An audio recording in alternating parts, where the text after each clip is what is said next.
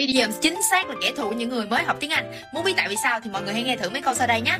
Nói trước là kể cả Google cũng không có dịch được luôn. Câu đầu tiên nè, every day is not Sunday. Xem Google nó dịch nè.